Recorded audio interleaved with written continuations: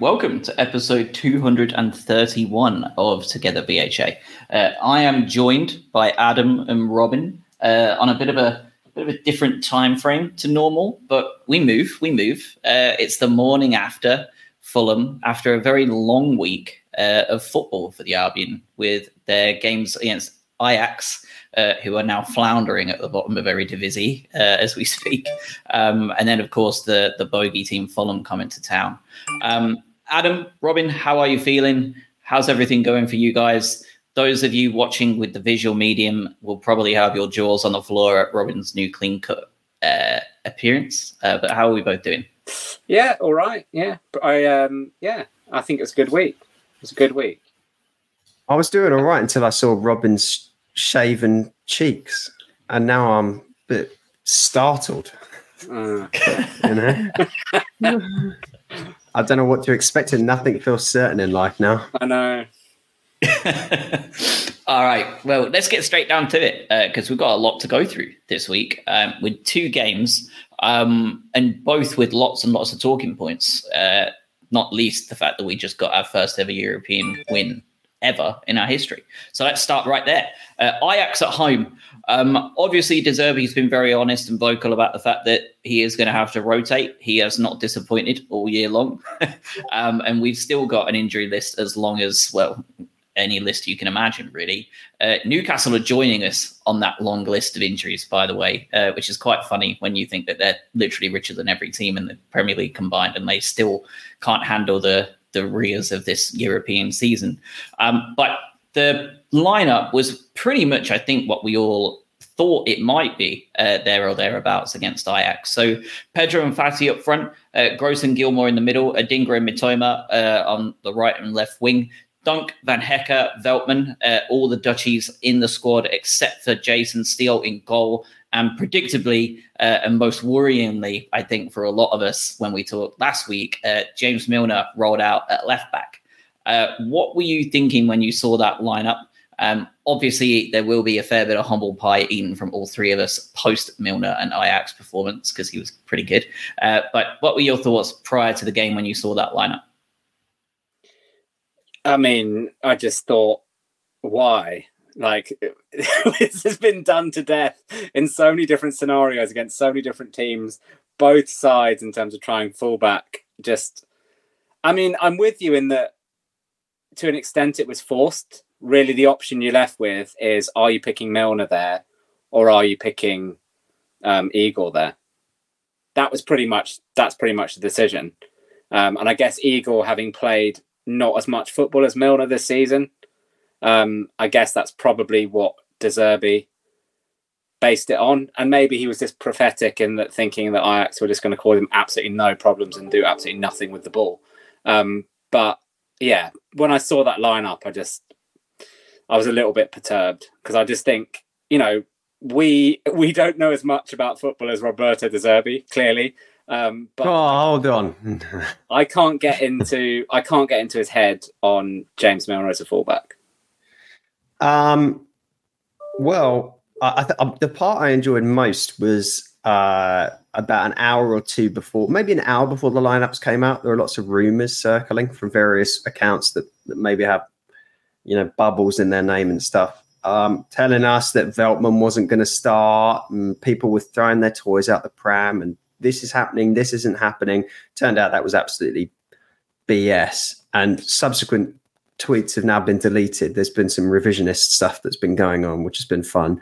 But I mean, the thing is, like, you look at, back to what Josh was saying about the injuries, you look at the bench during that game and you say to yourself, you talked about Igor, but like, what else are you really doing with that lineup? Because at this point, you have to do some rotation, right? When you look at, you know, Ferguson wasn't starting and so on and so forth. But outside of that, we had Josh Duffus on the bench. Like, with all due respect, like, it's not like you've got this, like, you're not spoiled for choice here.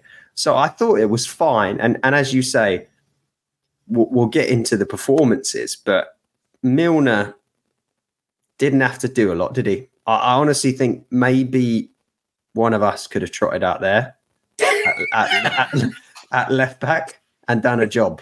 So I mean, I think the thing on Veltman as well is that I know he obviously came from Ajax, so there was obviously that level of interest in the press, but he did the pre-match press conference with De Zerbi, didn't he? Which generally is a pretty strong indicator that someone's going to be playing. I know, obviously, with the Ajax storyline, he was the player of interest to talk to, but I still don't think he'd have done the pre-match press conference if he then is on the bench. No, but some guy with 300 followers that says he's never been wrong about a lineup said he wasn't starting. So, well, he was also the face of the program, so it really was as all of those things. It just adds up, and you go, it's not the fact that he came from Ajax isn't enough of a story on its own to dominate the program and the press conference. So, yeah. Looking at the Ajax side, it was actually quite a bit stronger than the team that they rolled out away at Utrecht at the weekend. Berghuis was back in the squad. He didn't even make it prior. Obviously, Bergwijn and Brubby were up front as well. Obviously, what's his name? Sosa, one of their best players that they've got left, basically, after being pillaged in the summer. There were a lot of players in that squad, in that starting 11, that for me, I looked at it and thought, this is going to be like Athens counter-attacking hell if we fall into this trap, especially with Milner at left back. And by the time we got 45 minutes in, we realized pretty quickly that this was not going to be one of those days. By halftime, we had 60% possession, 9 shots to their 1, 4 of them on target. And I generally don't think I've seen a more toothless side come to the Amex this year. Luton were significantly more dangerous than Ajax were on Thursday. I mean, I thought Grimsby gave it more of a go last season. And they lost 5-0. This was akin to West Ham at the Amex last season when West Ham were at their lowest point and they just didn't look like they wanted to play. That was what they looked broken, Ajax. Yeah, they did. Yeah, I think that's probably a really good point to make because West Ham turned it around, obviously, subsequently, but I don't know when they're going to turn around in Amsterdam. But I don't think it's going to be soon enough to make it any bit better for them. I think come the reverse fixture, which is great for us. Confidence is bang on, isn't it? Because like every time they got the ball, their first priority was basically seemed to be either pass it back or don't lose it. Yep, keeper dodgy as well, didn't he? Very a bit dodgy. And the funniest thing is Ajax fans mostly all over social media, like from Twitter to Reddit, like very different views on those different websites. But they all came to the same conclusion that they thought that was progress compared to their previous performances. Wow, really? Which is astounding. Didn't they just get battered also like 4 days after by, was it PSV 5-2? They did. And their run is not any easier. They have got 2 more games between us and their next. Well, they've got 2 games between our next game. They've got Volendam and Heerenveen at home. So they've got 3 games back to back at home. But there's no rest here. They've got 26th of October, 29th of October, 2nd of November, 5th of November, then the 9th of November against us. And the game's in 10 days, right? The game's in 10 days. Yeah, exactly. 10 days, yeah. Yeah, it's bad. That can be progress. I mean, they obviously they hadn't lost in Europe, right? 2 draws in the first 2 games. So I mean, that side they managed to score what? They managed to score 3 against Marseille, and they managed to score 2 against Athens, or 1 against Athens. Well, it was either 1-1 or 2-2. Don't know. But certainly, the first game was 3-3, wasn't it? So how on earth that team managed to score 3 goals collectively across those games, let alone 1? I say I'm astounded that they think that's progress. I mean, it just shows how poor they were, how poor they had been, really. But yeah, as you say, they did draw both games. I'm not sure what the exact results were, but their goal difference is 4 and 6, so it may well have been 2-2 draws, or was it a 3-3 and a 1-1? I'm pretty sure the first one was a 3-3, so 1-1 is probably. Yeah, so it's a 1-1 draw. Yeah. But man on the score sheet, as per usual, and current top scorer of the Europa League, the main man, João Pedro himself, gets a goal. Just how important is this lad going to be in terms of just going forward as a striking unit when you've got Ferguson, Fati, and him together? He's just I can't believe he's only 21 with how calm he is at times. With the pressure ever. I mean, you need to keep him away. Try and get him banging chances in from 6 yards and out. It's probably going to be our route to success. I mean, I think he's better in that 10 role than he would be as an out-and-out striker. But he's got that instinct of he's popping up with goals when we need it, whether that's a penalty, whether it's that goal the other night. I mean, that was drifting towards that kind of that point where it's typical Albion. You've dominated absolutely everything. You've done absolutely everything other than put the ball in the back of the net. And then a minute before half time, you get suckered on the counter attack. And then suddenly the whole thing starts to look like it's built on sand. So, he's come up with a goal there that's changed the dynamic, hasn't it? Because Ajax's game plan goes out the window. Well, we thought Ajax's game plan would go out the window. Because to me, what they were obviously doing is they were trying to sit behind the ball and basically do to us what Athens did, which is just wait for us to piss around with the ball for ages, do nothing with it, hit us on the counter-attack, get a goal, and then go back to defending really well, and we've got no idea.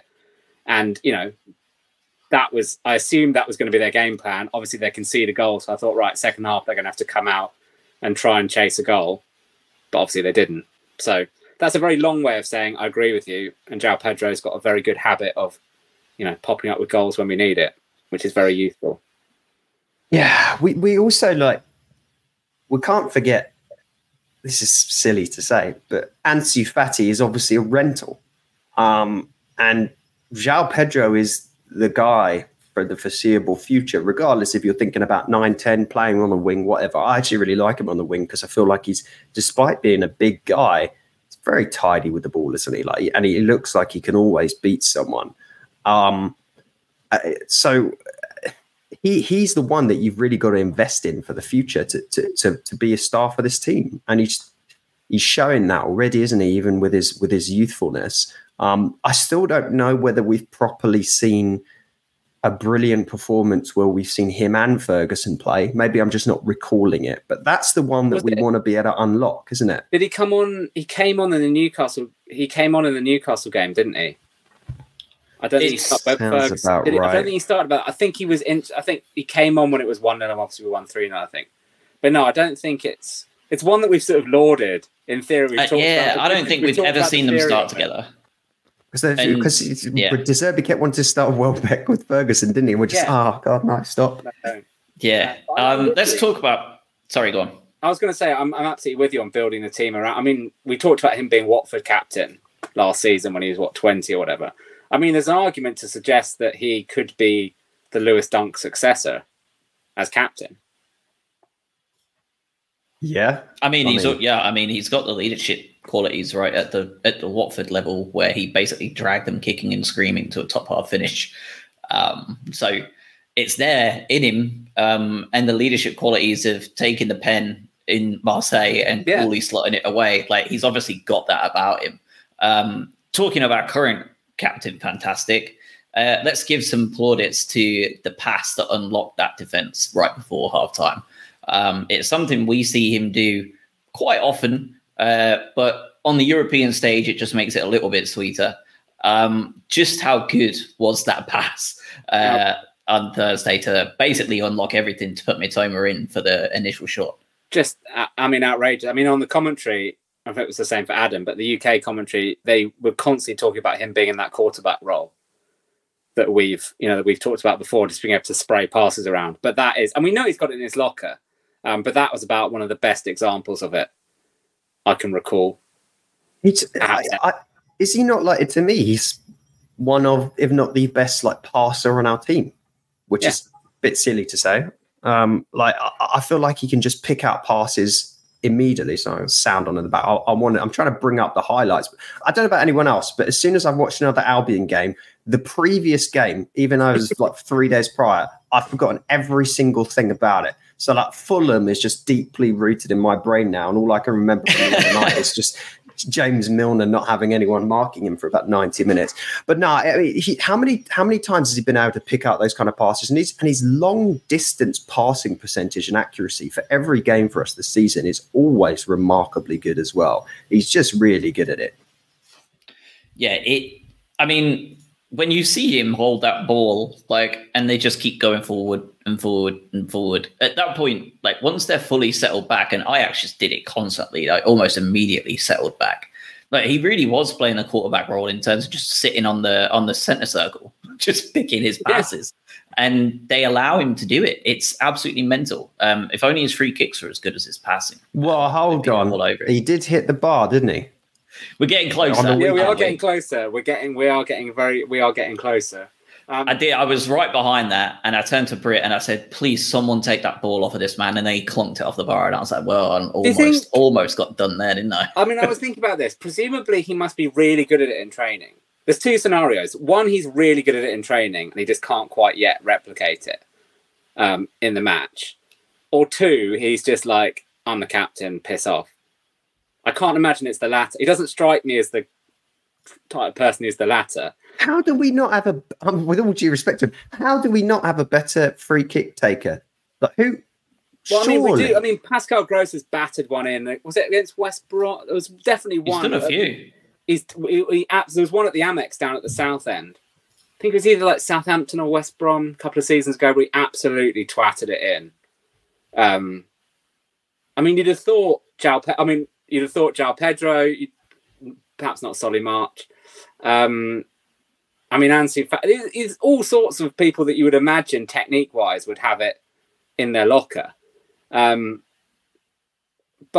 it's difficult because it's weird, isn't it? Because half of me is like, I want it to keep going because at some point it's going to go in and it will be beautiful. So half of me is like, it's worth the wait when it inevitably happens. But the other half of the practical side is the one against, I can't get the one against Marseille out of my head, right? So you've just got the penalty, literally just got back to 2-2, and you've got this perfect position. You think, if someone sticks this in the back of the net, given what happened in Marseille last night with the Lyon, if that goes in the back of the net, there is going to be all-out warfare in Marseille. And he batters it into the wall and basically creates for them an opportunity to nearly win it at the end. So that's the trade-off, is that do we wait for the fact that at some point he's going to get a knuckleball into the top corner? I don't know. It's turning into sort of the Cristiano Ronaldo sort of thing, because he's obviously hogged free kicks for an unbelievable amount of time, and he's shit at them. Yeah, Cristiano Ronaldo is bad at free kicks, but he just likes his silly little stance with his legs wide. Now, what's he going to do? Oh, he's just going to smack it wide, like we all know. Apart from maybe he's down in the farming desert, trying to strike one in because no one gives a crap and may as well. But he's rubbish at them. I just hope we're not getting to a situation where it's just Dunk thinks he's the second coming of the knuckleball free kick specialist, and meanwhile we've got some Ansu Fati could just curl one in. Yeah, I mean Dunk he scored one at Anfield when no one was looking, and he just passed it into the bottom corner, which is a million miles away from knuckleball into the top corner when everyone's looking and paying attention. So I'm hoping the whole theory isn't built on that one at Anfield when no one was watching. He did the same against West Brom, didn't he? But then they disallowed it. Oh, of course, that was in that. Yeah, that was that. And that should never have been disallowed as well. That was a Simon Hooper classic, wasn't it? Oh no, Lee Mason, wasn't it? That was one. Yes, it was Lee Mason. Something else happened in that game, didn't it? Basically retired Lee Mason that game. Something else happened. Well, who was the VAR at the weekend? Himself. We might be at another retirement coming up as well. I think we specialise in retiring, but let's not talk about that. I know, but let's say it's a freak. It's bizarre that you've got so many people that can, in theory, hit the ball really well, and yet we just don't get. Yeah, we don't see anything else. But the flip side of that is how many players beyond you've basically got players that come up to a free kick and you think there's a decent chance this is ending up in the back of the net. You've basically got Kieran Trippier, James Ward-Prowse, and there's not a huge number. It is difficult. It is difficult to be consistently threatening from a free kick situation. It's not like there are loads of people just popping them in for fun every week. Madison, I would put Madison on that, starting to become on that list now. There's a small number. Yeah. But yeah, it's just, is it going to be worth the wait when he inevitably does score one? Probably when we're 5-0 down and it's a consolation goal. But. So Mikey in the chat asked the question, and we've talked about it already a fair bit. So just one word answer from all three of us. Who would you want to take free kicks in those dangerous areas going forward? Gross. I think Gross strikes the ball best on the team. Yeah. I think Likewise. I think it's got to be Gross. So there's your answer, Mikey. Purvis is not the answer that any one of us gave. We all want Pascal Gross. I think Purvis might be my last on the list. Maybe little Roberto Carlos style flair one, but I just see his ending just rocketed into the stands. Yeah. an outside shout for Billy Gilmore. Hey, I can't say enough good things about Billy Gilmore. He can do whatever he wants. What game was it where was it Liverpool game where he nearly scored an absolute rocket? Yes. Where it was suddenly like... He's had a few of them. Where like you thought the technique is like... Because that's really what you're looking for. I can see the logic for Dunk, because obviously we did talk about his passing range, and he's unbelievably accurate. So I guess, free kick wise, you're looking for someone who's got the ability to basically hit top, to be able to go, okay, 9 times out of 10, I can put the ball in that area.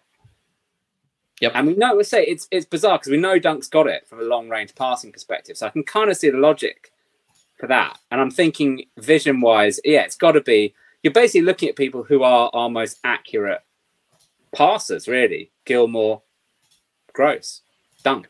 We don't need to talk about this right now, but I do want to talk about the other set piece stuff in a bit, which is corners, because we can come on to it, but because it was especially apparent at the weekend as well. Yeah, don't worry. That was on my list as well. We're getting there. But more importantly, Carlos Forbes subbed off at half-time, so intimidated by James Milner at left back. They had no choice but to try a different option along that side. I wish I hadn't started this one. They subbed on Christian Hlinson. That's what we're going with. All I know is how the way you said it is not the way to pronounce it. Yeah, absolutely not. But let's get on to the goal that came shortly afterwards and was probably one of the filthiest goals I've ever seen live in my life. I've seen a few nasty ones in the lower leagues that we've scored, and this one just about almost took it. Simon Adingra, who has came in to deputise Solly March, essentially. He definitely wasn't expecting the amount of game time he's had, especially not on the right wing, where he never has played before he came under Roberto De Zerbi. And he played the full 90 minutes this week against Ajax, was absolutely superb. And again, we talk about unlocking the defence. He was essentially responsible for putting Ansu Fati in a position where he had the opportunity to score. Fati's finish, we can see why, just a little snippet of why Ansu Fati was dubbed one of the next big things. He's still so young. He still very much can be one of the next big things. But that entire goal sequence in and of itself, right after half time as well, super important to get that second one, because you saw any hope or dream they had just die out immediately. But just how good was that pass from Adingra, and how good was the finish from Ansu Fati as well? It was just sublime all the way through. It really was. I mean, it's one of those ones where actually he's got the presence of mind to realise actually he doesn't need to take an extra touch. He doesn't need to mess around with it. He almost took the goalkeeper by surprise because he was able, it's the quality of the pass, he was able to basically get it out of his feet and put it in the bottom corner in effectively one motion, which is, I mean, it's world class. Nothing bad. It was excellent. For me, though, the Adingra ball was better than the Ansu Fati take and finish, which I'm not trying to disrespect Fati because it was incredibly well done. But Adingra had to beat too. He had to juke the ball from out of his feet to cut in from the right to put it to his left side, and then to play this perfectly timed, weighted dink pass over a defender.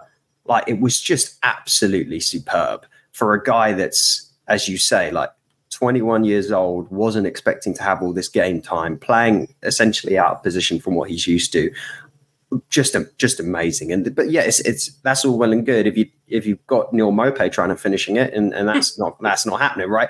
So it's fairly pleasant to have a guy that has world class quality, which is what Ansu Fati has. Not for 90 minutes, but he has those flashes, and we saw that. And I think the one thing I'd add is, it's a little minor point, but he really enjoyed the goal as well. Like he genuinely seems to like enjoy being here. And we've had this in the past at the lower leagues. You know, we've had these kind of high profile loan signings come in who almost give you the impression that they're doing you a bit of a favor. I mean, like Robbie Savage is the classic example of that. But he seemed like Ansu Fati seems to be someone who is genuinely enjoying it. And it's not like we've taken the superstar from Barcelona and parachuted him in and he's sticking out like a sore thumb. Like, I think it's credit to De Zerbi and everyone that he looks like, well, he's starting to look like someone who's been here for a long time and looks like, you know what I mean? He's treating everyone as his equal. He's not looking like someone who's got a £1 billion release clause and is here for a bit of a laugh. And I think his celebration sort of epitomised that, and I'm loving it. I think it's hard not to enjoy being on a team that is as attacking as us when you play in that role. I think that always helps, right? When you get to just have fun out there. But I think it does come down to De Zerbi at the end of the day. Like, they all say it too. Like, it's hard not to give him credit when every player just waxes lyrical about Roberto De Zerbi every moment they get in front of a microphone. And his voice note, right, is now the moment for his voice note. Oh, that was nice, wasn't it? Yeah, I mean, what a far cry, right, from where we've come from, right? Like, I'm sure Houghton felt that way, but he would never have really vocalized it because he was such a different kind of manager. And I think we're all very aware of how Potter felt about the Albion fan base, even before his meltdown at the Leeds draw. He was never particularly fond of the entire situation. Even when he had all the support in the world, he didn't seem particularly enamored with the Albion support. So to go to such an extreme difference again, with, again, like one of the most vocally, like, just loving of the fan base since Poyet, really. Like, he's very open about it. And it's just nice, isn't it? Like, it's nice to know that even though he comes from such a different world in Brescia and has done some crazy things in totally different countries, and the experiences he's had, like with the Ukraine situation and stuff, just in recent years, right? Like being in the middle of a war zone, trying to get his players out before he went out. Like, he's done a lot, he's seen a lot, and yet, like, he really gets it. Like, that's wild to me that he can do that. But like, it's amazing, isn't it, to have it doesn't matter whether he's here another 3 years or just until the summer. Like, it's just nice to have someone who really, really gets it. And I think it's testament to, I think, as ever, everything flows from Tony, doesn't it? Like, Tony's obviously given him the perfect environment to go, look, Roberto, you get on with whatever you need to do, mate. Simple as that. Paul Barber obviously looks after the kind of the admin side of it. But I think from a football point of view, I mean, I said the same when Potter was here, and I know we're biased, but I don't see a better working environment if you're a manager in the Premier League than working for Tony Bloom. Like, I've tried to be as objective. Like, I've thought about it. I've tried to be as objective as possible. Bizarrely, maybe Eddie Howe actually has got similar at Newcastle. They seem to be letting him get on with it. But if you're Roberto De Zerbi, like, you're gonna. I know the consequences for failure are a bit worse. There's always a risk of a little visit to the Turkish embassy, isn't there? Well, you said it. But yeah, I think it's, I think objectively that is, it's what Tony has been cultivating for the last decade. And it just happened, we've talked about it. All the steps that have happened have led to us having De Zerbi now. But like the culture that's been created, all of that. Like, it's similar to you just said, Josh, how could Ansu Fati not enjoy playing in a team that's so attacking? Like, if you're a manager, how could you not enjoy managing in a culture that Tony's created with, the success in the transfer market? Obviously, you'd have the frustration of knowing that, your big players are going to go at some point. But if I was a manager, it's like, and you were trying to build your perfect environment to work in, beyond obviously having a blank checkbook or a bigger checkbook, I don't think there's much else you could wish for. Well, Anthony Fatty's got Casa Don Carlos as well, so he feels perfectly at home. Get a little tap pass when he needs. No, I do think there's some level of like importance as well, just in terms of how the mentality and the persona of the manager matches up or balances out the way the fan base and the community acts. And I guess what I mean by that is we're broadly not like a crazy, rowdy, ultra-based fan group, right? It's not like Christ. If you look at what's going down in that Marseille-Lyon thing the other night, where they're freaking smashing the windows of the buses and making the opposition coach go to hospital and get stitches, you're not going to get that in Brighton. So in some ways, having a very, very outspoken, emotional manager elevates our sort of emotion towards the club in some ways. And I think that's when you go through the years of the Potter and we saw no emotion, it's almost like we end up this sort of like subdued club, and you get smooth, easy football out of that. But I don't know, I feel like there's just way more passion that you get from someone like De Zerbi. Now, if you're managing Marseille, if you're managing Napoli and you're bringing a personality like him, well, suddenly you're creating this absolute volcano of emotion, and you don't want that. You need someone more level-headed. It's a brilliant point. He works perfectly for us. No, it's an absolutely brilliant point, because if you stretch this back, so obviously you've got the Potter rocks up, back at the Amex having left, and gets his ass handed to him basically, and all of the atmosphere that comes with that. Can you imagine if that happens one cycle back? So Chris Hughton gets poached by Chelsea or somebody else, and Graham Potter's his replacement. Can you imagine Potter stirring up the atmosphere to deliver something? He couldn't fucking stir up a soup, could he? You know what I mean? It's a brilliant point, because actually, whilst De Zerbi wasn't really directly doing anything to stir that up, the fact that his personality almost kind of oozes out into the fan base. You're like, okay, this guy is like up for it, so we need to be up for it to like not do him down. It's brilliant. I'd say I hadn't thought of it before, but it's a brilliant point. Yeah, agreed. All right, rest of the game, pretty chill. Really, not much to follow up on from there, other than them crashing it off the post almost immediately after the goal. Something we're still a little bit dodgy about, aren't we? Right after scoring, but we got away with it, and from then on. They did counter-attack with a little bit more purpose, but realistically, it didn't look very dangerous at all for the rest of the game. No. And Chuba Akpom came on and managed to get the first offside of the game within about 30 seconds of coming on, which I quite just enjoyed. Incredible, isn't it? Yeah, it was incredible. I mean, the guy that you said came on at half-time, I think there's in the commentary, he'd scored 2 at the weekend. And he looked a bit more dangerous than obviously what they'd had in the first half. And their right back, whose name escapes me, seems to be the only one that had kept Matoma pretty quiet. Relatively. He's quiet. The Chuba Akpom had 0 touches as well, by the way. So he managed to get drawn offside and then did nothing. Didn't even touch the ball for 20 minutes of football. Absolutely amazing. Full time goes, huge 3 points for the Albion.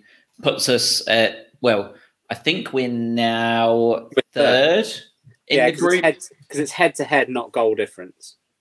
Yes. So we're behind AEK on head-to-head.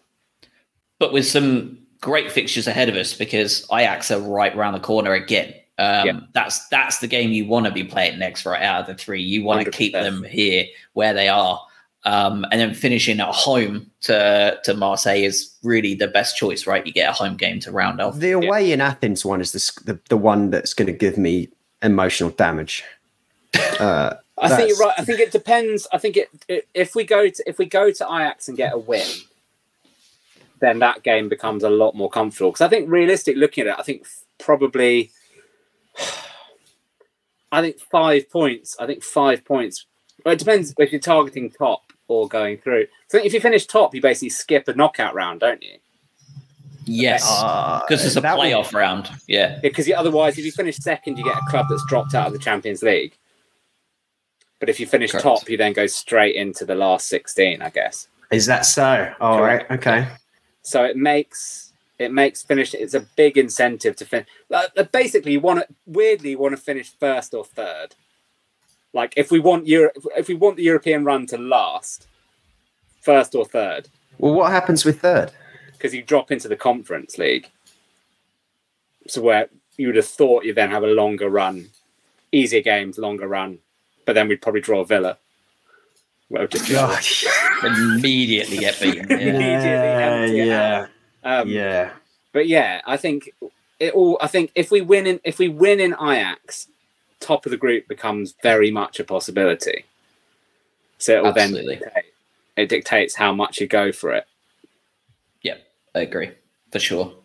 Any other players you want to call out for the Ajax performance in specific?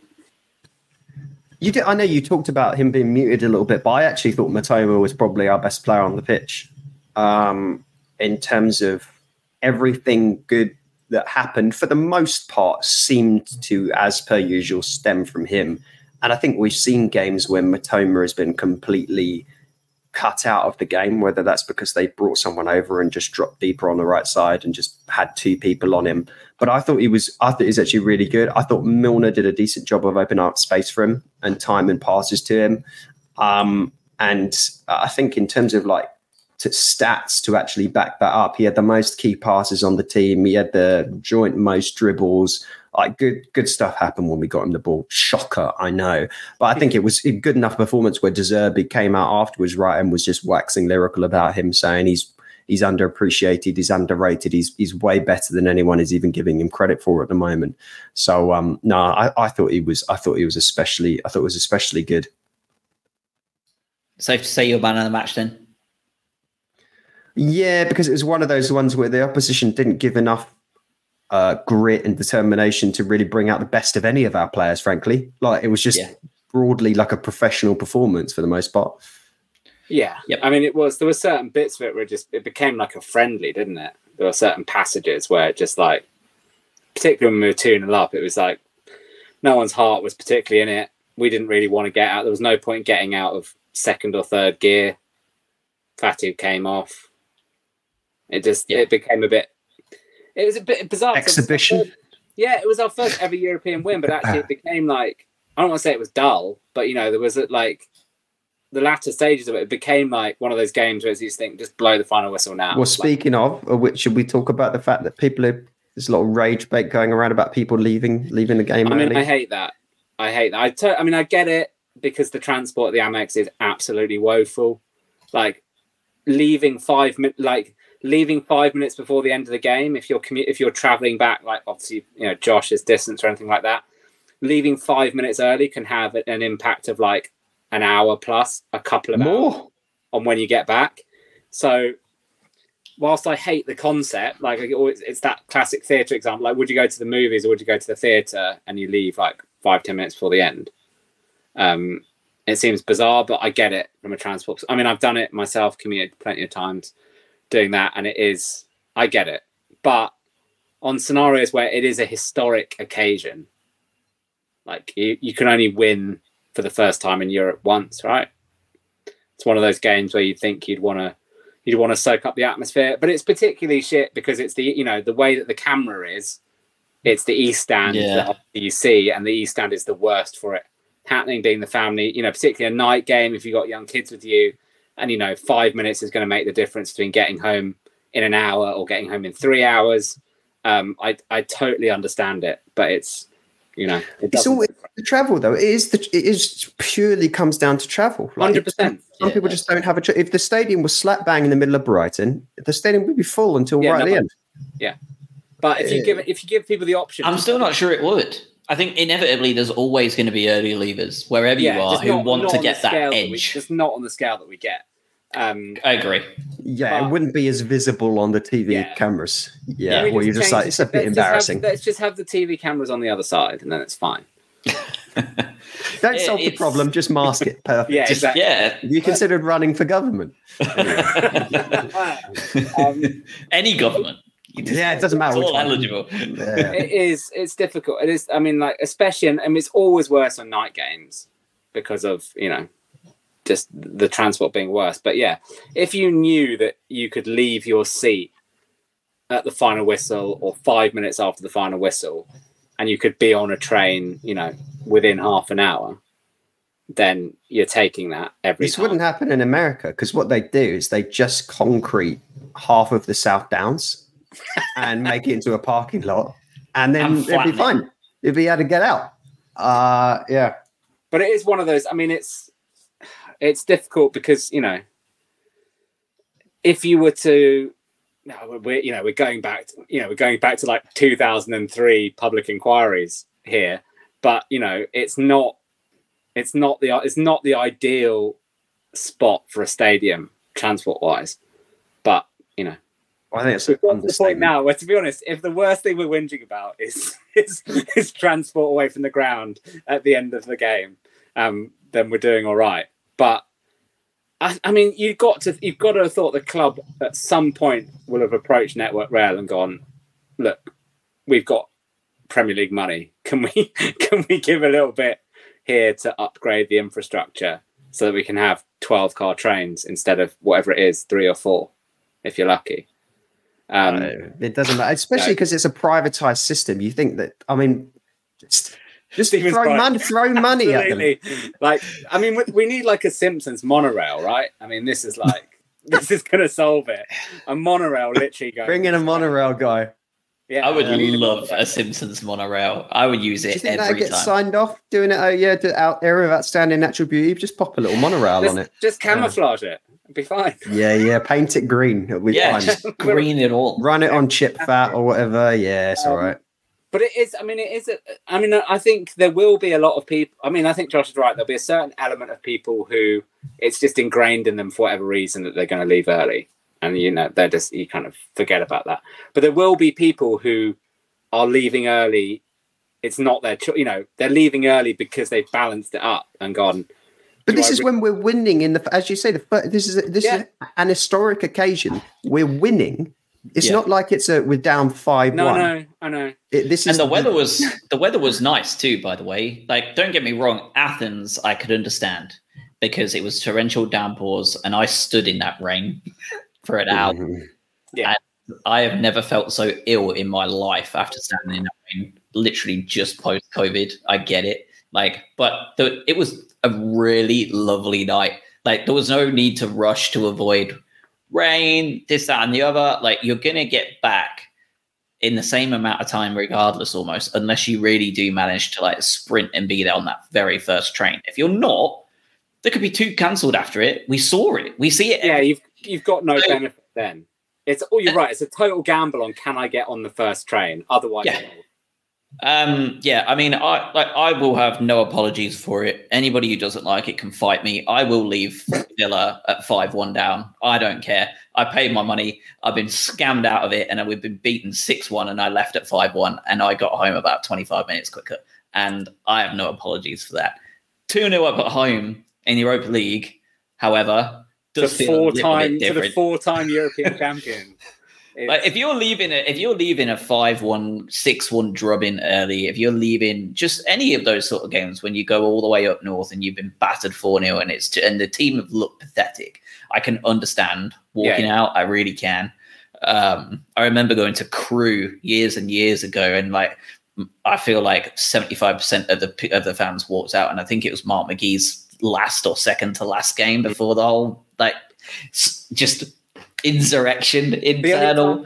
The only time I've nearly done it was West Ham away. We ended up losing 6-0 under Poyet, and we were 3-0 down after 12 minutes. And I was like, the seat in the pub that we've just left will still be warm at this point. We could do this. But yeah, I mean, it's only ever really when you're getting absolutely battered and there's some good reason for doing it. But I mean, if you can't stay at the end of the game and lap up beating Ajax in a competitive game, and not beating them, they've not laid a glove on us. What are you even doing? What are you going to enjoy? I mean, if you're not going to stay after that game and soak that up, bring back Gully's girls at the end. Maybe that'd make a difference. Maybe that'll be it. I mean, I know someone who left the Wigan promotion game before the end. highly controversial take. Almost lost my headphones. The absolute chauvinism and sexism on display to want to have a bunch of cheerleaders back. Anyway, a word from our sponsor. Yeah. Let's move on before we get to Fulham, because we're going down into dangerous territory. For the 23-24 season, Together BHA is sponsored by Green King Sport, where football is more than a game. Green King Sports venues are showing every televised Brighton fixture over the course of the season. So instead of turning to the internet for a dodgy stream, get your mates together and get down to your local Green King pub and get closer to the action. This season, Green King have launched the Green King Sport Instagram page, which is going to be the home to fan content, deals and competition throughout the season. They've already given away Champions League final tickets and signed shirts, so it's not something you really want to miss out on, especially as our foray into Europe continues. There is a very good chance that there may well be competitions for tickets away to wherever you want to go, really. So drop them a follow on Instagram. You won't just be the first to know about all this. You'll be helping us out Together BHA as well, as we're also trying to grow our Instagram content in case Elon pulls the plug on whatever fake website he's got created these days with stupid alphabet names. So moving on to stupid rich owners, Tony Khan and Fulham came to the Ajax this weekend, and they have become a bit of a Premier League bogey team. No wins in 6 at all since coming into the Premier League. And they're not particularly very good, are they? And the game itself wasn't particularly very good. But let's talk about it because we've got to. This is what we do. So a couple of changes. I think it was 6 in the end to the starting lineup. Adam Lallana in, Ferguson in, Baleba in, Dahoud in, Webster in as well. But the biggest change of all, one to really talk about, 3 at the back, boys. We've talked about this a number of times, the fact that he did do this at Sassuolo on occasion. For decently extended periods, and we were all a little bit perplexed as to why it's never just rolled one out. Sunday against Fulham, he did. Igor at left centre-back, Dunkey in the middle, and Adam Webster at the right side. Adingra and Mitoma very much playing winger, not wing-back. This was no Potter 3 at the back. This was very much a De Zerbi version of it. Obviously, we're going to span the whole 90 here on this opinion, but what did you two make of that 3 at the back formation? What did you like? What didn't you like? Would you like to see it going forward? What are your thoughts, feelings, concerns on all of this? Well, do you want to talk about VAR for 30 minutes or 45 minutes just before we get into the lineups? Because I need to block some time out. We will get to that. Unfortunately, I don't want to. I don't want to talk about any of it. I think the lineup was weird. But I'll be honest with you. For the first 20 minutes, I was just looking at it and I was just saying I don't really understand what formation we're playing. Like, obviously, I got that it was 3 at the back, but normally you're playing 3 at the back with 2 wing backs. We were just basically playing 3 at the back, and then everyone else was just pushed up. We were playing the most aggressive 3 at the back formation I've seen in recent memory. It was just gung ho. Now, I don't want to go back and now think, oh, you know what? Because of the result and what happened, it didn't work. Because obviously we did switch to 4 partway through the game as well. We went back to a bit more of a traditional setup at one point. It worked. What didn't work was some of the execution at the other end of the pitch. But we were dominating Fulham. Fulham were nowhere for most of that first half. So to say that it wasn't a good idea and it didn't work, I think was fine. And let's face it, what else is De Zerbi going to do at this point? You can only put players in certain positions based on what we've got left. And he clearly didn't feel like we had the right people with the right level of fitness to play a 4 at the back for 90 minutes. And I don't think it was a disaster. The first half was not a disaster at all. And spoiler alert ahead of time here, I thought Igor was absolutely phenomenal. Despite a lot of other deficiencies we had in that game, he looks like the part for me. And as Mikey has said, Webster seemed to play well. I think if you actually weirdly want to talk about a slight weak point in the defensive line that we had, it was probably Lewis Dunk, bizarrely. But I thought it worked really well. It worked for the personnel. Yeah, I mean, agreed. I didn't hate it as a concept, and if we were, I mean, it's a couple. I'm going to come on to it. I mean, it's either a second goal or a competent refereeing decision away from working.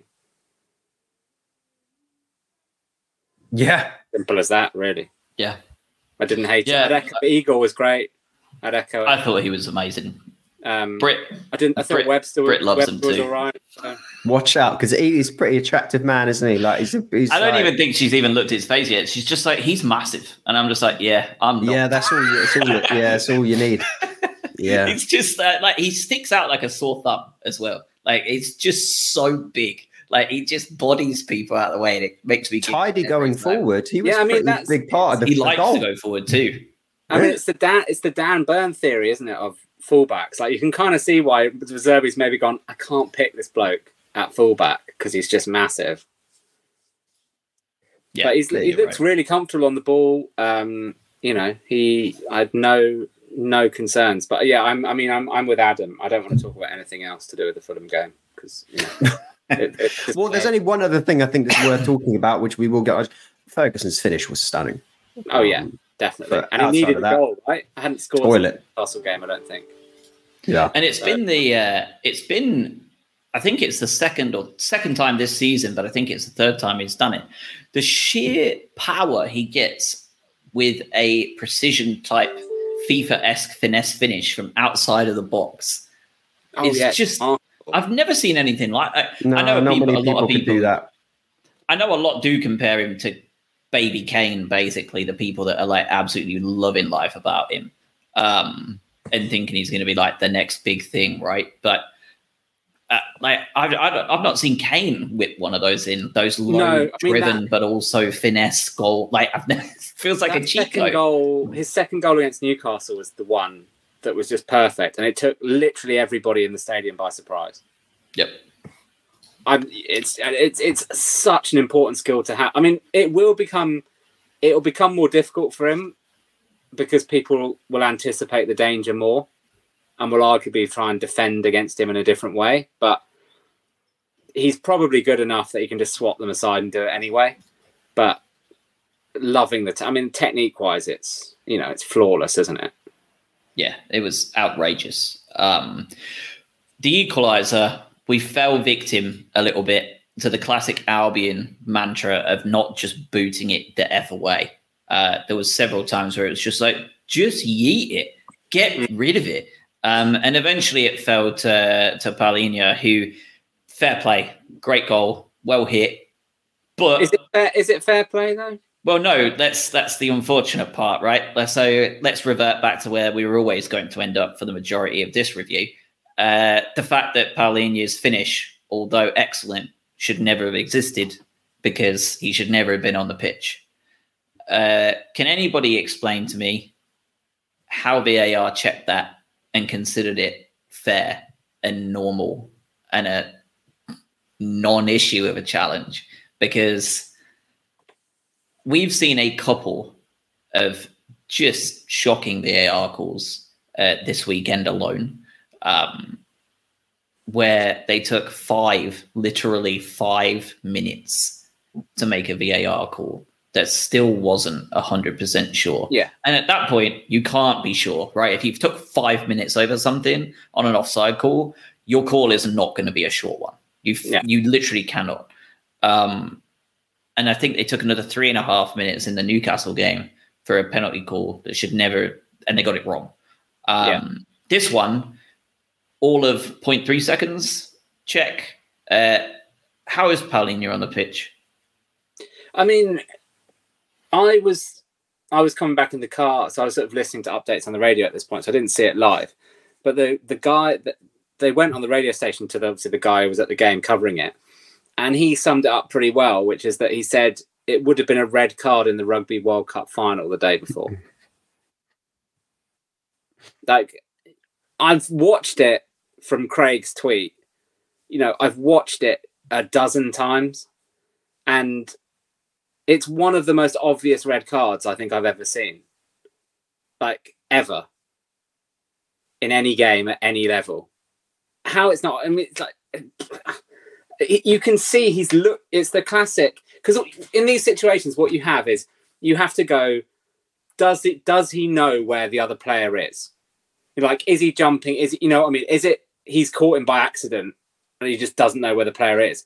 That you can see him take a little look to see where Pascal Gross is. Like, it's what are they watching?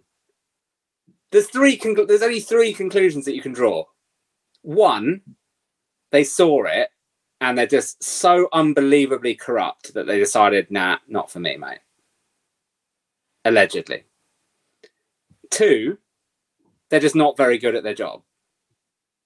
But anyone who's been watching football longer than about 3 seconds would know that that's not acceptable on a football pitch, let alone someone who's probably spent decades getting to the point of being a referee or a VAR in the Premier League. Or three, they didn't see it. Go on. Or three, they didn't see it. And they're watching something else. It's unexplainable. I've watched this replay about 50 times, but I want to watch it now to just bring the anger back. And the thing is, he's gross turned him, isn't he? Yeah. And so he's duped him, and then fully elbowed him in the face. Yeah. But you're right. I don't normally in these scenarios you'd be like, okay, well, corruption, yeah, okay, probably not the corruption. Let's take off the tinfoil hats, like whatever.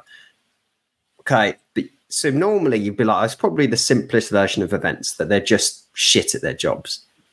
But I don't know how a level of incompetence can be this high, not just at a job, but just providing you have eyes to see this, right? Because even if if you've never watched football before, if you've never seen it, and you're just like, all right, 5-year-old kid, have a look at this. Do you think this is allowed in the game? And they'd probably be like, well, no, that doesn't seem okay. Anyone with a semi-functioning brain, and even I would say partial vision. Like I would say, like maybe you need the super thick lenses, and no judgments here, like the really big ones. Maybe you've got one eye, the depth isn't there. You would still send him off every single day of the week. I cannot fathom. I don't think they're corrupt. I think they're bad at their jobs, but this is beyond the pay. That's what I say. Beyond bad at the job. They have to have not actually looked at it. That's just what they're playing like Snake on their showing age here. But what they must be like doing something. Oh yeah, you've got a decision to make, and they've just gone, oh yeah, check. Yeah, mate, it's probably fine. Yeah. He's doing something else. They must be doing something else. Gone. It's not in either box. Can't be that important. I just like it is unbelievable. And I'm with you. Like, you don't even need to know the rules of the game. It's like a basic: can you elbow someone in the face in pretty much any contact sport and get away with it? Certainly not outside of the ring. Paulinho was a rat the rest of the game as well, by the way. Like, not just that particular moment. He is a ratty little player. And it's just, I know you can never, in these situations, it's very hard to be like, well, if the right decision was made, we would have won the game, because you never know that. But I tell you what, in this particular instance, I would bet a lot of money, because he's literally the guy that scored the goal. So it's not even that. Like, if we'd have won that game 1-0, right, we'd still be talking about that not being a red card. When you get unanimous support from every fan base of any club, even the club you're facing, saying it was a very clear red card, and most people saying it was actually probably like a multi-game ban offence, like, something bizarre has occurred. I still don't. I can't comprehend the fact that you've got everyone's shirt sponsor is sponsored by a gambling company. You've got people whose livelihoods depend on all this happening, and these stupid decisions made by a bunch of merry dickheads that don't know what they're doing. Like, it's a farce. It's a farce. Like, you can't allow this to happen. If anyone else did their jobs this badly with this level of incompetence, you'd probably have to be in the Tory government. But like, what is Howard Webb's because like he comes out, they either release the audio, he comes out and gives some explanation. Like, what is going to be his explanation for that? Oh yeah, they looked at that and they decided blatant assault is now in the laws of the game. I mean, they've got. What do you think, right? Josh? Like, I'm eagerly awaiting to hear what these refs have made of it. Your Mike Deans that are like now like soaking in the spotlight for their like corporate checks and stuff. Like, I can't wait to see what they all say about it. Because I need to hear what nonsense they're going to come out with to protect this one, because they always do, right? They always find a way, and this one is so uniquely obnoxious in the challenge that was made. I mean, it wasn't even a challenge, right? Like, it was just an assault, and like, it was just bad. So I just can't wait to hear how they inevitably spin it. I do love that Garth Crooks put Paulinho in his team of the week this week, which really just summarizes how keen these guys are to just totally pretend these things don't happen. His name seems fairly apt, doesn't it? Crooks, yeah. But this is worse than the Liverpool decision with the VAR screw up, because at least there, even though it was absolutely madness, and you could be like, okay, what are you doing, you idiots? You can at least understand how the communication breakdown happened. And you then like, okay, hold on. Well, the guy thought he was affirming a decision rather than changing the outcome of it. And they got confused. God, these people are incompetent and stupid, but at least we can understand it. And maybe they can fix that in the future. This is just pure like idiocy. Like, there's no like, oh, you know what? Maybe they said the wrong thing. No, this is just a guy. Yeah, the check is clear. Don't worry about it. Well, how can you not like pause? How can you not just get the guy to like even take a moment? They cleared it within 5 seconds. I don't understand. What's the point? What is the point? Because like, if decisions like that are going to get missed, then genuinely, what's the point? Yeah, game's gone. And I say, I'll only reiterate that it's not even. This has no bearing on the result, other than the fact obviously he scored the goal. Even if he doesn't score the goal, it's still 1-1, or indeed we win the game. The level of discussion is still the same. This is not a sour grapes, we didn't win the game, he scored the goal discussion. It's, no, we weren't good enough. No, but if we'd have won the game 5-0 and he didn't get sent off, and that still happens to Pascal Gross, we're still talking about it. Yep. But it's hardly cropped up in any of the media reports. That is what is shocking to me. Like, Match of the Day mentioned it. It got mentioned on Match of the Day too, fairly briefly. But the other match reports that I've kind of skimmed through, The Guardian, who are normally very good on our games, particularly, not mention of it as far as I could see. Why is that? Just not big enough of a deal. Maybe not. People are bored of it. Probably column inches. It's not. It's not enough. If that happens in the Manchester derby, then it's getting talked about everywhere. And that's not even a. It's not even a kind of we're not in the top six. It's just Brighton against Fulham. It's not gonna. It's probably not getting the column inches that other games are getting. But still, in a game where relatively not much happened outside of there, but it's not like it was a game packed full of incidents and this, pardon the pun, got elbowed out. There's not much beyond the 2 goals. This is the only other thing that you talk about. So I don't know. Yeah. It's baffling. It really is.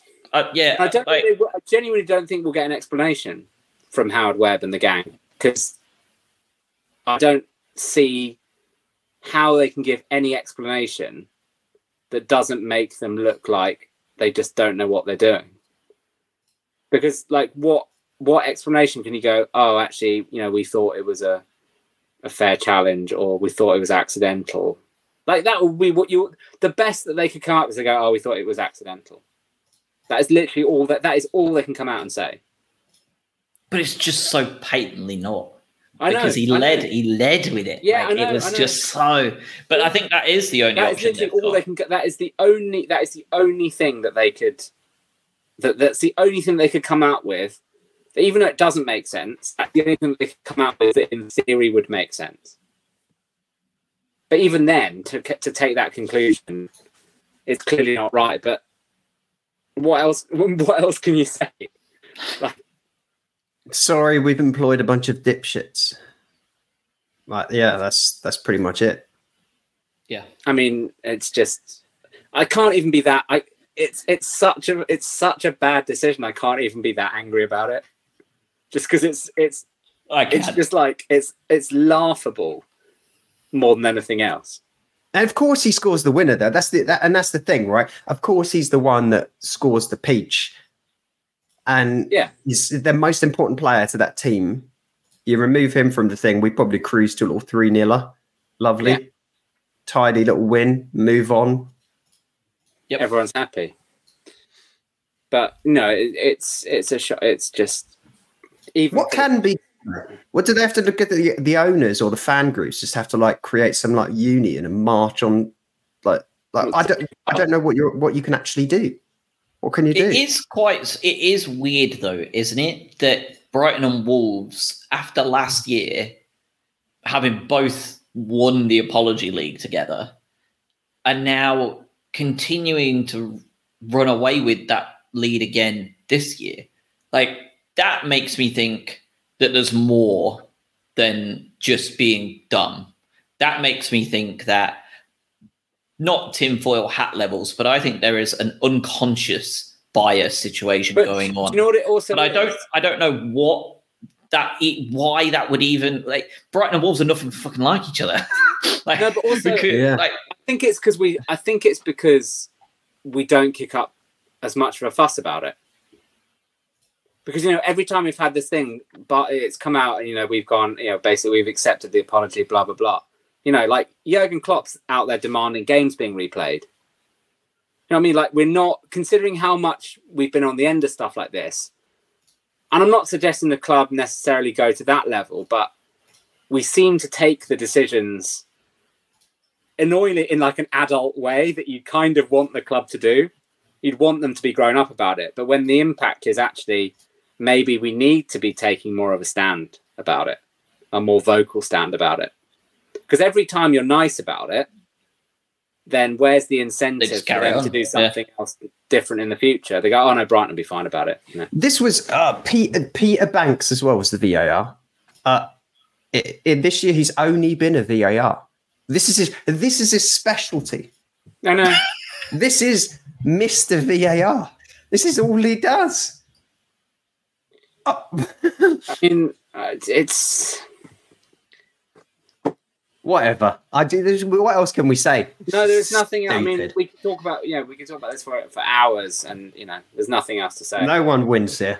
No, not at all. Well, I mean, the only people that win really are the Premier League, isn't it? Because they get people talking about it, and they think that the idea is probably any press is good press, right? Any attention is good attention. Keeps people talking. Talking about bad attention. Everton next weekend. Very, very patchy team. Loss, win in their last 6. Nice and consistent from Sean Dyche and the team. Obviously, the last time we played them, they absolutely dicked us. 5-1, or was it 5-2? 5-1, I think. And really was a precursor to the West Ham drubbing we also got this year, and the Villa one we got this year as well. They were the architects of our destruction for 3 games, really. They are not a good team, but neither were Fulham. That didn't stop them anyway. Sitting on 10 points from 10 games, 3 wins, 1 draw, 6 losses. They are basically only where they are due to the fact that they're actually half decent away from home. Their home form, absolutely shocking. My cat just launched a plug on the floor for no reason at all. They have won 1, lost 4 at Goodison. What what are we thinking here? Do you think we'll stick with the 3, or do you think we put Liverpool favourite James Milner at left back again? What are we thinking here to wrap the pod up as to what? No, I think one of Purvis or Lamptey is going to be fit. Okay, they are both close, yeah. Especially with there being no midweek game here. I think one of them's going to be fit for that game. And I suspect the one who's not fit will then be fit for the Ajax game. So I'm expecting there not to be James Milner. And if he is in there, I'll be going for a walk for an hour and 50 minutes and then coming back. Funny enough, that's what he'll be doing for the most part as well. Everton are crap. And I know they've won, as you said, but look, there's, as we said, no winner in the VAR conversation. There's no winner in a Dyche versus Moyes game. And that is like the thing, anti-football game that there possibly could be, West Ham versus Everton. They still, stats-wise, even though West Ham lost, they had 64% possession. But in the entire game, there were 6 shots on target. Like those were just pitiful teams slamming the ball. Let's not forget, Everton lost at home to Luton. Yeah, you cannot lose to that team. I think they got their wins against Brentford away, or when Brentford were in their really, really nasty, like bleak patch. Yeah, that horrible patch. Yeah. Who else did they get a victory against? Bournemouth. Like big whoop about that. This is not a good team. The side they put out against West Ham, despite getting a win, was pathetic. I mean, Calvert-Lewin just had one of his days where he was. Yeah, and that's it. Like, they're playing Nathan Patterson. Didn't know he was a footballer. Mikalenko, rubbish. Branthwaite, rubbish. Dwight McNeil, rubbish. Jack Harrison, James Garner. These are just this is bottom tier fodder relegation side. Where they are. I mean, they're not good enough. The only thing it'll obviously be their first home game since Bill Kenwright died. So that will be the only, whether there's some kind of, momentum. It worked for Man U with Bobby Charlton. Yeah, it's whether they get some kind of momentum from that scenario. Yeah. But I don't know. I don't know. Rest in peace. I hope we absolutely smash them. So. It will have been quite far long ago. Like, it's already been, it will have been 2.5 weeks by that point. 2.5 weeks. I mean, let's be honest, if they couldn't put any decent performances in whilst he was actually there watching it, then what chance have they got when he's not? Yeah. No, we should be expecting. We should be expecting 3 points against Everton. We should be expecting 3 points against Ajax. We should be expecting 3 points against Sheffield United. Yeah. I'm going to go. It's a minimum 7 to 9 points, isn't it? Yep, I agree. All right, fellas. Love it. Right. Love a little Monday afternoon chat. So we will be back. Oh, Adam. I've got one more thing that you don't want to discuss. It's one last brief bit, but people are mouthing off and the knives have come out for Facundo Buonanotte. Have you seen all this stuff? No. Yeah. I thought he played well at Central. Nah, everyone's saying he's not good enough and he needs to go on loan. That's the latest online on the internet. I think he would. I think if we hadn't been in Europe, he would have gone out on loan. So I'm not agreeing with the criticism. I'm just saying I think a loan move probably would have been. Yeah, and I think if Enciso was fit, he probably also wouldn't have a look in either. And Adingra was playing well. Yeah, but he's not. I mean, he's it's another one. He's 18. What are people expecting? Exactly.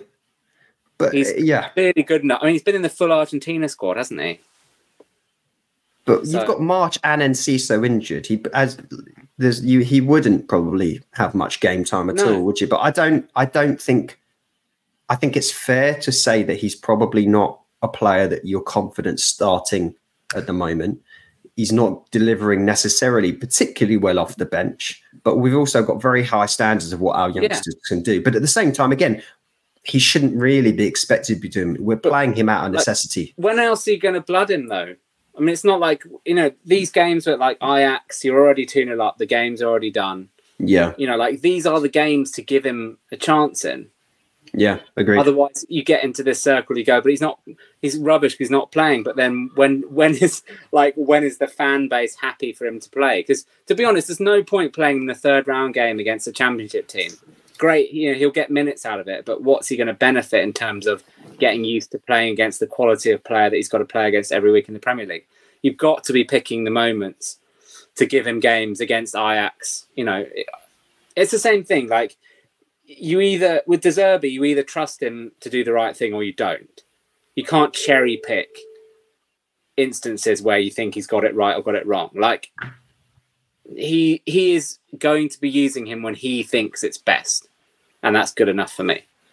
Yeah. Who else does he bring on? For what it's worth, I thought he was very good in the middle. I can understand the lack of excitement seeing him roll out at right wing, because I feel it too. He doesn't feel like he's really going to perform any miracle out there. He doesn't have the pace, first and foremost, right? Like, he's not a rapper. He's not an Adingra, right, or in Mitoma where he can just burst past players. No. And he's not yet a Grealish type player that has the technique levels to be able to send someone one way or the other, or Pascal Gross even, right? Like, where the Gross term buys him enough time to make a delivery into the box. He was dubbed like one of the next best things in Argentina by Messi and Tevez, I think. And both of them, talked about his time in Argentina. And when he played there, he played more behind the striker. Like, he played more in the Messi role, right? Like the 10, the classic 10. And for the 15 minutes I saw him play there against Ajax, I actually thought he was very good. But I also am very cognizant of the fact that Ajax are absolutely dog shit. So what does that mean? Like, I don't know. And when you've got Ferguson, you've got Adingra, you've got Ferguson, you've got Pedro, and you've got Fati, all capable of playing down the middle, where does that, you know what I mean? Like, where do his times come in? Like, he's going to have to be a bit part player. And when you're playing Mitoma and Adingra for 90 minutes almost, for 3 games in a week, it's obvious that we're going to need to bring on people to replace the wide players. It's not his fault he's not as good out wide.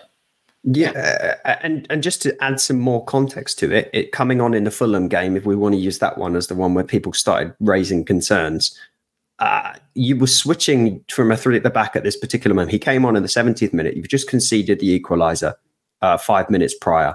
You do a triple substitution. I think on came Billy Gilmore, on came Joel Veltman. You changed your shape entirely. You wanted to keep Evan Ferguson out there for a bit longer to see if he got one more chance. And by the way, at some point, maybe next week, we should talk about how we really aren't getting enough touches to the forward position, regardless of who's playing there. I think he had about 26 touches the whole game, Evan Ferguson. But so you're bringing on João Pedro in a bit for Evan Ferguson when you decide you want to make that change. Here are your other options off the bench. So for the people that are hating on Buonanotte, who do you want to bring on here? Bart Verbruggen, probably not going to do much of a job on the right wing.